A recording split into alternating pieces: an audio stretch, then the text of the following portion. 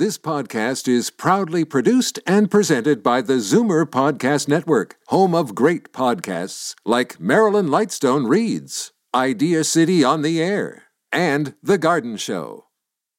You're listening to an exclusive podcast of Fight Back on Zoomer Radio, heard weekdays from noon to 1. Now, Fight Back with Libby Znaimer on Zoomer Radio. Good afternoon and happy Monday. It is time for our Zoomer Squad. And the first question is, does an official lockdown, which started in Toronto and Peel, change things for Zoomers? It's already had some unintended consequences. I'm not sure the authorities predicted the kind of mob scenes we saw at some malls yesterday. And the rules are favoring big box stores, foreign-owned big box stores among them. And they can stay open and sell things that shuttered small businesses cannot. Is that fair? And we're going to get an update on CARP's long-term care campaign, which is centered around the demand to fire the Ontario long-term care minister, Merrilee Fullerton, and it's gathering steam, and there are some new revelations. Let me give you the numbers if you have something you'd like to bring up with the squad or something to tell us about. 416-360-0740, toll free 1-866-740-4740. Now let's go to David Cravit, Vice President of Zoomer Media and Chief Marketing Officer at CARP, Bill VanGorder, the Interim Chief Policy Officer at CARP, and Peter Muggeridge, Senior Editor at Zoomer Magazine. And let's begin with that long-term care campaign. David, what's happening since we last talked? Well, lots has been going on. We've got over 1,500 people have signed our petition. So the momentum is actually building. And we are now beginning to investigate the ministry itself. We've got a new series of commercials that'll be airing starting later today, where I'm participating. And we've done some research, and it's kind of scary what we're finding. We're looking at the salaries of some of these, the deputy minister, the assistant deputy minister, the number of people making over $100,000, the deputy himself at $270 with all compensation figured in. So we're just asking a simple question: what are we getting for the money? A lot of payroll going into this ministry for not much outcome. So you can't fire the whole team. It's like in sports, they can't fire all the players, so they fire the coach. And that's why we think that the minister's got to go. Mm-hmm. I mean, that's, I think all deputy ministers make that kind of money. Oh, yeah, we're not saying that, but I think eventually the public starts to look at this and say, no one's accusing somebody of doing anything nefarious or underhanded, but why aren't we entitled to some accountability and some performance in relation to the compensation? They have one topic to worry about, long-term care, and we see the results, and we don't think that's good enough. Yeah. Peter, do you think that there is any change for Zoomers under the lockdown here in Toronto and in Peel?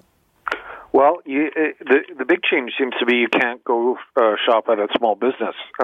You can go to Home Depot, you can go to Walmart, you can go to any of the big retailers and shop there, but you can't go to a small store.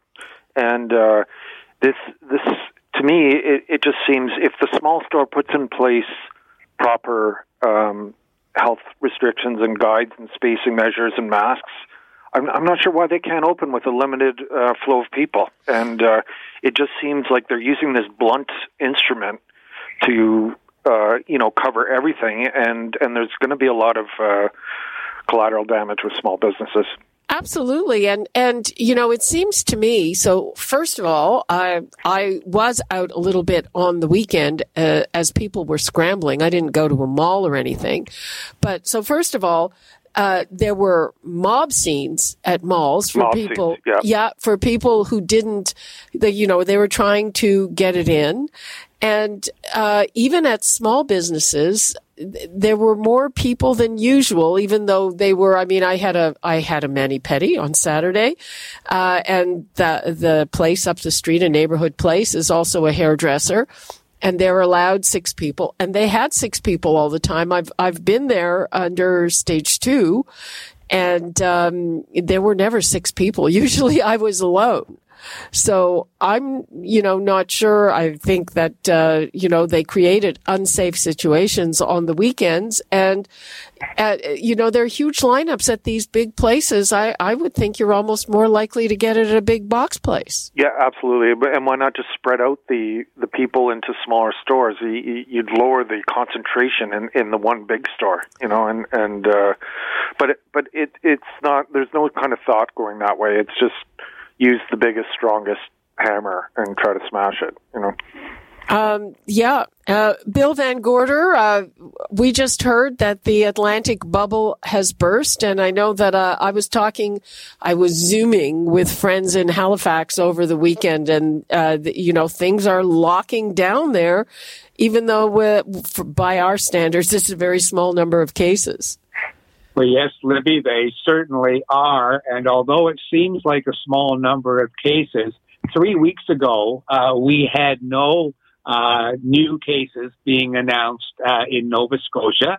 Now we have 44 that have been announced in the last few days. So the increase is alarming. And what's more alarming is it appears to be coming from groups of people who are ignoring the rules and the regulations. So a lockdown is here, and the other provinces are looking at us and saying, we don't like what's happening in Nova Scotia. We can demand the government do more, but it all comes down to all of us following the basics of being caring, thoughtful citizens. Otherwise, our selfishness risks huge harm to others. And unfortunately, that's what we're seeing in Nova Scotia today. So is the thing they did wrong that they didn't isolate when coming into the province? Was that the problem? Partly, but the bigger problem is the large groups of people who are gathering in university, off-campus housing, in bars and other entertainment places and on the streets around them, large gatherings without distancing and without masks. What is the thought for PEI and Newfoundland pulling out? Is that they don't want people from Nova Scotia, New Brunswick? That's exactly right. They want now. They'll allow people in, and there are some exceptions. But basically, if I want to go to PEI or to Newfoundland today, I'll have to self-isolate for 14 days when I get there. I can't just go to the province and go about my normal life as I was able to do yesterday.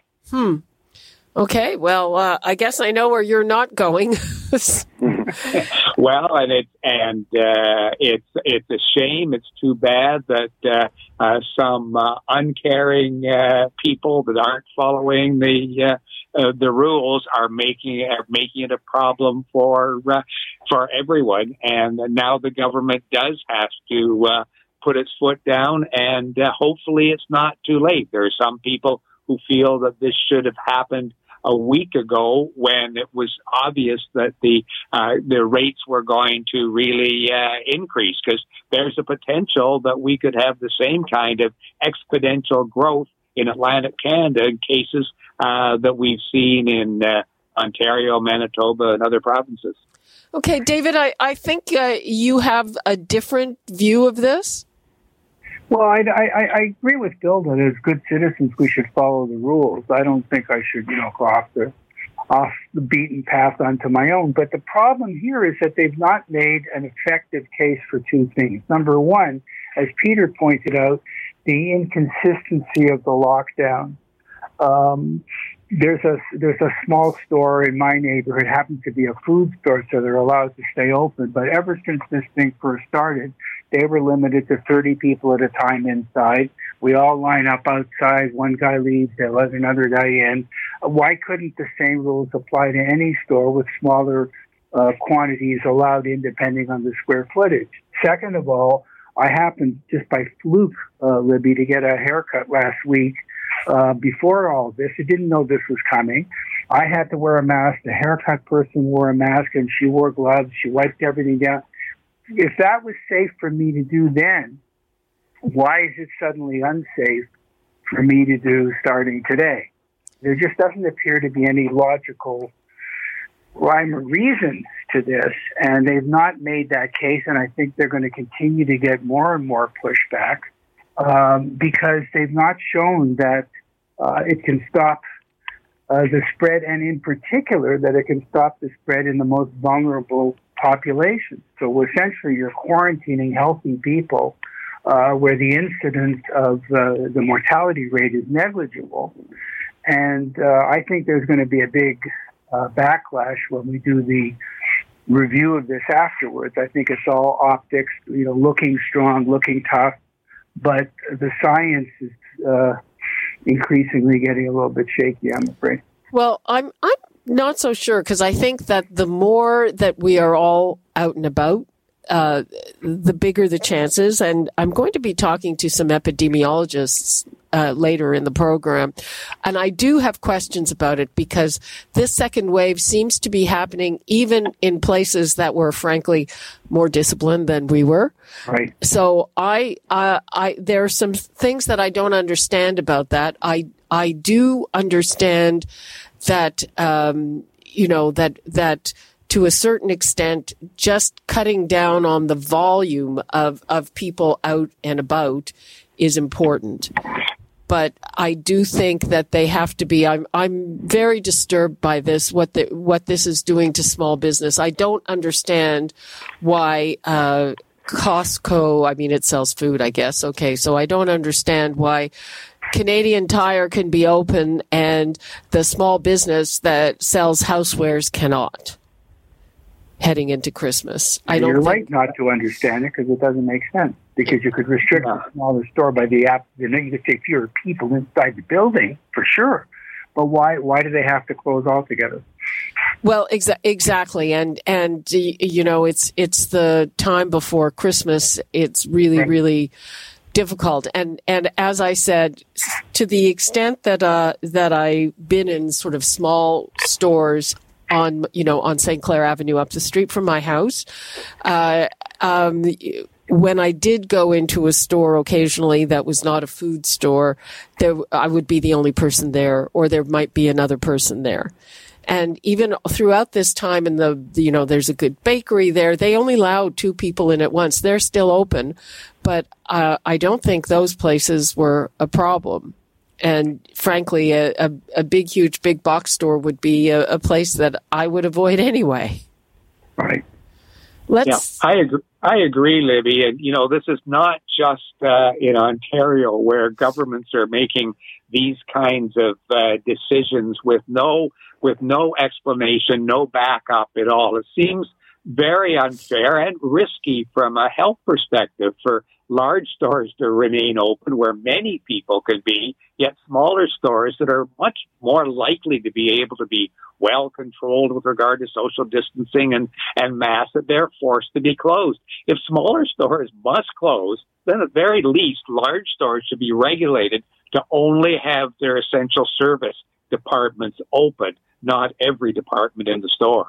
That's right. I mean, I think there's a pretty blatant unfairness here and frankly, I think our officials are doing their best, really. And I think once this gets hammered home to them, maybe they'll do something to address it. But you never know. Let's take a call from Laser in North York. Hi, Laser. Hello, thank you. I just tuned in and I heard all this passionate discussion, and I do not want Canada and the whole world actually to go down. We have enough problems without all this. I would like to see something better, healthier world, and what I wanted to say that there was one man, his name is Peter Singer, if I'm not mistaken. He was an advisor. Like 2 days ago, I heard him to World Health Organization. So he was suggesting that the virus is a predatory organism, like every virus is like that, looking for weaker prey to take advantage of. We are talking about anyone with a weaker immune system, which is a virus takes advantage of, colonizes and spreads through, and this is what we have, this problem in the world with COVID and whatever else. So the idea is this, that the only way to not to be easy prey and suffer all this consequences out of our ignorance, I believe ignorance of leaders and some so-called experts, what we have to understand that the stronger immune systems are the only protection that we have, whether we are with vaccines or without. The idea is this, that we cannot have stronger immune systems without learning relaxation, and this is what we have right now, is all this stress and all this panic in the world with all this, with other things, plus COVID added extra stress. What I'm saying that this is actually works the opposite. All this lockdowns, all this panic in the media, and government people don't know what they're doing. This is all just makes things worse. That's why the numbers going in the wrong direction. Okay, so, that's one view. We have to move on. Thank you, Laser. Let's go to Gary in Aurora. Hi.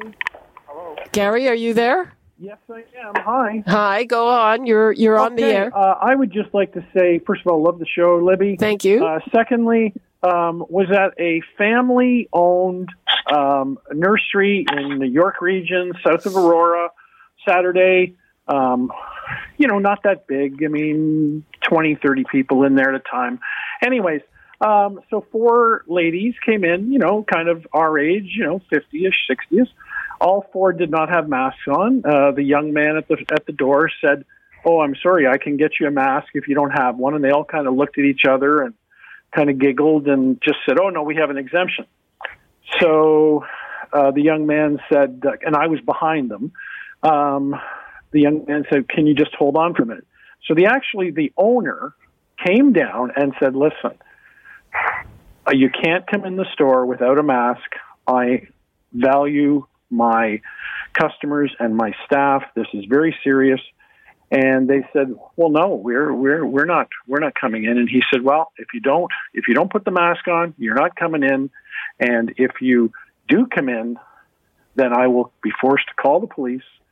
And he held up a piece of paper and he said, "This is for your information. This is a writ of trespass.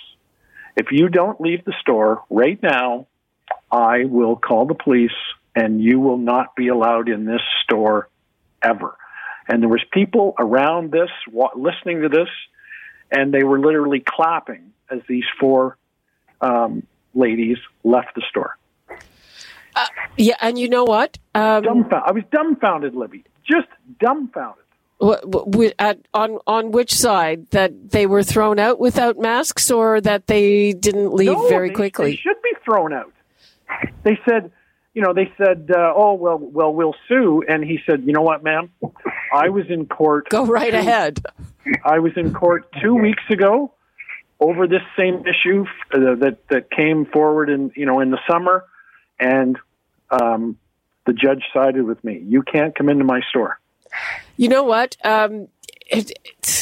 There are places like the TTC where they, I guess, cannot enforce it. But a small store, and good for the owner, but when the small stores were open, one of the problems that they had was that people who were salespeople, hourly salespeople, they didn't really want the job of having to enforce that. And you never know where that can lead to, and that, I guess, is another. No, we don't want any drama, Libby. I know exactly where you're going. Any conflict, and the kid on the front. I mean, he wasn't a kid. He was maybe, I call him a kid, but like late 20s. But you know what? Good for the owner to come down and say, "You know what? I've been through this. I've gone to court, and you're in the wrong. Please try and help me. We're in this together. It's just a mask. Yeah. You're in the store for 10 minutes. I agree. And, if the stores were open, they would do that. But I also know that in some small places, even like at the door, they have masks, they have sanitizers. But if people didn't put them on, the people working there were reluctant to deal with it. But the longer this goes on, thanks for sharing that story. Thank you. Bye-bye. Bye-bye. Yeah, it's all very tricky for people. Mm-hmm. It really is. Now, David, do you think there's any change for Zoomers? I think that older people, or probably many of them, have been more careful than most people, and I'm not sure if this really changes anything. I don't think it's a dramatic change. I think it's going to hurt small businesses more than it's going to hurt necessarily the Zoomer population as a whole, because we've adapted, we've adjusted. The poll I think we reported on a couple of weeks ago here, Libby, that CARP took of its own members about how you responded, and the very dramatic increases in online ordering of food and supplies, observing social distance. It's really not that tough to go and put on a mask before you enter a store, and to have that store say, look, based on our square footage, here's how many people we allow in at one time. I've been watching that happen for, 8 months now, quite peacefully. So that's another reason why I don't understand the severity of the lockdown, when you already had some protective measures that the public health people said were fine, and suddenly they're not fine. So I think the numbers told that tale. A big part? I said, I think the numbers told that tale. Well, yeah, but why was it safe for me to enter the building with a mask on if everybody else has a mask on, and suddenly it's not? That's the part I don't get. So large gatherings, I understand, but they already banned, football games and hockey games and large. I just don't see the incremental benefit of what they've switched to. We'll see what the numbers are, but. I'm going to try to tease all that out when I talk to our epidemiologists next. I'm not sure they're again, I do believe they're doing their best, and they're going to what sort of worked the last time, but the last lockdown was a lot stricter. Let's get a quick comment from Pat in Toronto. Hi, Pat. Hi, Libby. We as the public should not be second guessing the government with all their experts. I would comment, though, that the government needs to do a better public relations job on putting out the rationale for the various decisions that are made. And, of course, we're also influenced by the nonsense that is going on south of the border about, I have my own right to die in the way I want, but PR is not being done properly by the government. Well, yeah, and you would think, the amount of hours spent in daily briefings from the various levels of government, you'd think that they would make it clear. And I think another problem is human nature. The rules keep changing, and they keep changing because the situation keeps changing. But that's very hard for people to deal with, and I get it. We just need to make sure that the rationale is put out there, and maybe the answer is to have a couple of laymen on whatever committees make these decisions so people can ask the dumb questions, which many of us are probably, thinking what's going on and not understanding because we haven't been told what the rationale is. Okay. Thank you for that, Pat. Okay. Thank you. Okay. I'm going to take... you know what? We've got a real packed show today, and we are starting to run out of time. So let's go around the table. What are the important things in the week to come for our demographics, starting with Peter? Third new vaccine is showing promise, the Oxford University one. Canada's got a deal to buy doses of that, I think. And it looks like these three are coming online at the same time. So that's a cause for hope. Maybe we can, at some point in the spring, maybe we could start vaccinating at-risk groups like seniors. Okay, yeah, that'll be. I spoke to a bioethicist last week, and that's another. I don't know. She described it at one point as a bun fight, because there are 3 levels of government. They all have these advisory bodies of bioethicists. They are not required to take any of that advice, and it's unclear who has the last call. I think it might be. So, for instance, the ones that have to be refrigerated, if the fax machines work and it's Toronto Public Health, say here in Toronto, maybe they'll have the say. I think that's the case. But that, it sounds obvious to us who should get it first, but that's another thing we're going to have to watch out for. You just never know. Yeah. David. I'd be happy if they had enough vaccines to have the bun fight, but based on the flu vaccine, I'm not even down that road yet. Will they get their hands on the stuff and get it distributed properly? But in answer to the immediate question, obviously we have to obey the lockdown. Obviously we have to preserve our own safety and those around us, wear a mask, sanitize. I'm not an opponent of any of this just because I'm an opponent of the way they've merchandised it or arrived at it. So you have to be vigilant. It's up to each one of us to be vigilant for ourselves and our immediate circle. Yeah, good advice. And Bill? David's right. This is he's called the deadliest peacetime crisis in the century in Canada. The second wave was predicted. Even a third wave was predicted in the beginning. So what we can best do, protect ourselves, stay at home as much as we can, avoid groups and wear the mask, wash the hands, stay 6 feet apart, make sure that you're doing your part. The power of one is probably what we need to instigate to get through this. Okay, that's all good thoughts. Thank you so much to our Zoomer squad, Bill VanGorder, David Cravit, and Peter Muggeridge. Talk soon. Thanks, Libby. Bye-bye. You're listening to an exclusive podcast of Fight Back on Zoomer Radio. Heard weekdays from noon to 1. You're listening to an exclusive podcast of Fight Back on Zoomer Radio. Heard weekdays from noon to 1. You're listening to an exclusive podcast of Fight Back on Zoomer Radio.